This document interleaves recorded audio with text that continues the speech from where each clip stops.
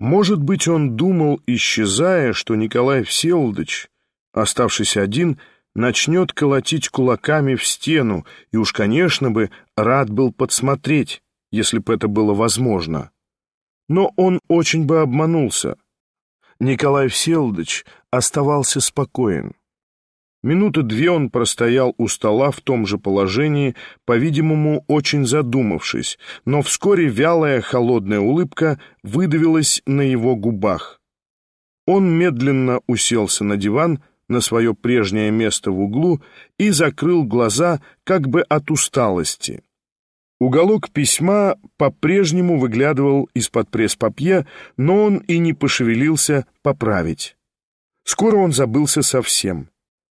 Варвара Петровна, измучившая себя в эти дни заботами, не вытерпела и по уходе Петра Степановича, обещавшего к ней зайти и не сдержавшего обещания, рискнула сама навестить Николя, несмотря на неуказанное время. Ей все мерещилось, не скажет ли он, наконец, чего-нибудь окончательно. Тихо, как и давеча, постучалась она в дверь и, опять не получая ответа, отворила сама. Увидав, что Николя сидит что-то слишком уж неподвижно, она с бьющимся сердцем осторожно приблизилась сама к дивану. Ее как бы поразило, что он так скоро заснул, и что может так спать, так прямо сидя и так неподвижно. Даже дыхание почти нельзя было заметить. Лицо было бледное и суровое, но совсем как бы застывшее, недвижимое. Брови немного сдвинуты и нахмурены, решительно он походил на бездушную восковую фигуру. Она простояла над ним минуты 3, едва переводя дыхание, и вдруг ее обнял страх. Она вышла на цыпочках, приостановилась в дверях, наскоро перекрестила его и удалилась, незамеченная, с новым тяжелым ощущением и с новою тоской. Проспал он долго, более часу, и все в таком же оцепенении. Ни один мускул лица его не двинулся, ни малейшего движения во всем теле не выказалось. Брови были все так же сурово сдвинуты. Если бы Варвара Петровна осталась еще на 3 минуты, то, наверное, бы не вынесла подавляющего ощущения этой летаргической неподвижности и разбудила его. Но он вдруг сам открыл глаза и, по-прежнему не шевелясь, просидел еще минут 10, как бы упорно и любопытно, всматриваясь в какой-то поразивший его предмет в углу комнаты, хотя там ничего не было ни нового, ни особенного.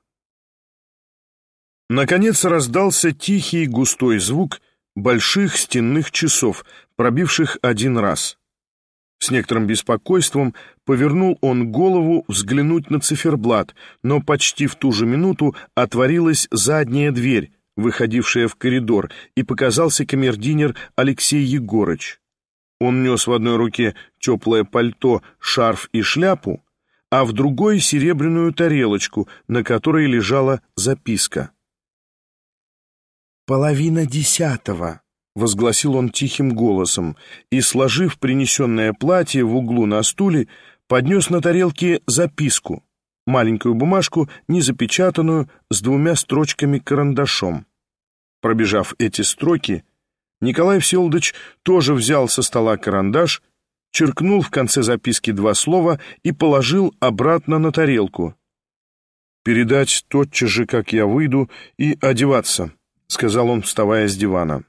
Заметив, что на нем легкий бархатный пиджак, он подумал и велел подать себе другой суконный сюртук, употреблявшийся для более церемонных вечерних визитов. Наконец, одевшись совсем и надев шляпу, он запер дверь, в которую входила к нему Варвара Петровна, и, вынув из-под пресс-папье спрятанное письмо, молча вышел в коридор в сопровождении Алексея Егорыча. Из коридора вышли на узкую каменную заднюю лестницу и спустились в сени, выходившие прямо в сад. В углу в сенях стояли припасенный фонарик и большой зонтик.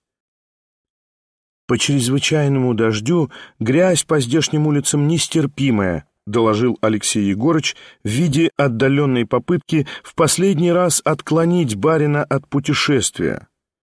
Но барин, развернув зонтик, молча вышел в темный, как погреб, отсырелый и мокрый старый сад. Ветер шумел и качал вершинами полуобнаженных деревьев, узенькие песочные дорожки были топки и скользки. Алексей Егорыч шел как был, во фраке и без шляпы, освещая путь шага на 3 вперед фонариком. «Незаметно ли будет?» — спросил вдруг Николай Всеволодович. «Из окошек заметно не будет, а кроме того, что заранее все предусмотрено», — тихо и размеренно ответил слуга. «Матушка почивает?» «Заперлись по обыкновению последних дней ровно в 9 часов, и узнать теперь для них ничего невозможно». «В каком часу вас прикажете ожидать?» — прибавил он, осмеливаясь сделать вопрос. «В 1:30, не позже 2. «Слушаюсь». Обойдя извилистыми дорожками весь сад, который оба знали наизусть, они дошли до каменной садовой ограды и тут, в самом углу стены, отыскали маленькую дверцу, выводившую в тесный и глухой переулок, почти всегда запертую, но ключ от которой оказался теперь в руках Алексея Егорыча. «Не заскрипела бы дверь», — осведомился опять Николай Всеволодович. Но Алексей Егорыч доложил, что вчера еще смазано маслом, равно и сегодня. Он весь уже успел измокнуть. Отперев дверцу, он подал ключ Николаю Всеволодовичу. «Если изволили предпринять путь отдаленный, то, докладываю, будучи не уверен в здешнем народишке, в особенности по глухим переулкам, а паче всего за рекой», — не утерпел он еще раз. Это был старый слуга, бывший дядька Николая Всеволодовича, когда-то нянчивший его на руках, человек серьезный и строгий, любивший послушать и почитать от божественного. «Не беспокойся, Алексей Егорыч». «Благослови вас Бог, сударь, но при начинании лишь добрых дел». «Как?» — остановился Николай Всеволодович, уже перешагнув в переулок. Алексей Егорыч твердо повторил свое желание. Никогда прежде он не решился бы его выразить в таких словах вслух пред своим господином. Николай Всеволодович запер дверь, положил ключ в карман и пошел по проулку, увязая с каждым шагом вершка на 3 в грязь. Он вышел, наконец, в длинную и пустынную улицу на мостовую. Город был известен ему как 5 пальцев, но Богоявленская улица была все еще далеко.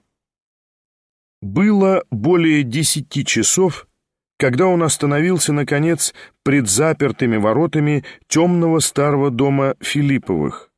Нижний этаж теперь с выездом Лебяткиных стоял совсем пустой, с заколоченными окнами.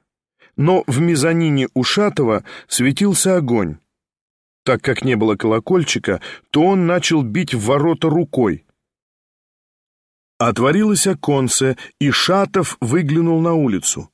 Темень была страшная, и разглядеть было мудрено. Шатов разглядывал долго, с минуту. «Это вы?» — спросил он вдруг. «Я», — ответил незваный гость. Шатов захлопнул окно, сошел вниз и отпер ворота. Николай Всеволодович переступил через высокий порог и, не сказав ни слова, прошел мимо прямо во флигель Кириллову.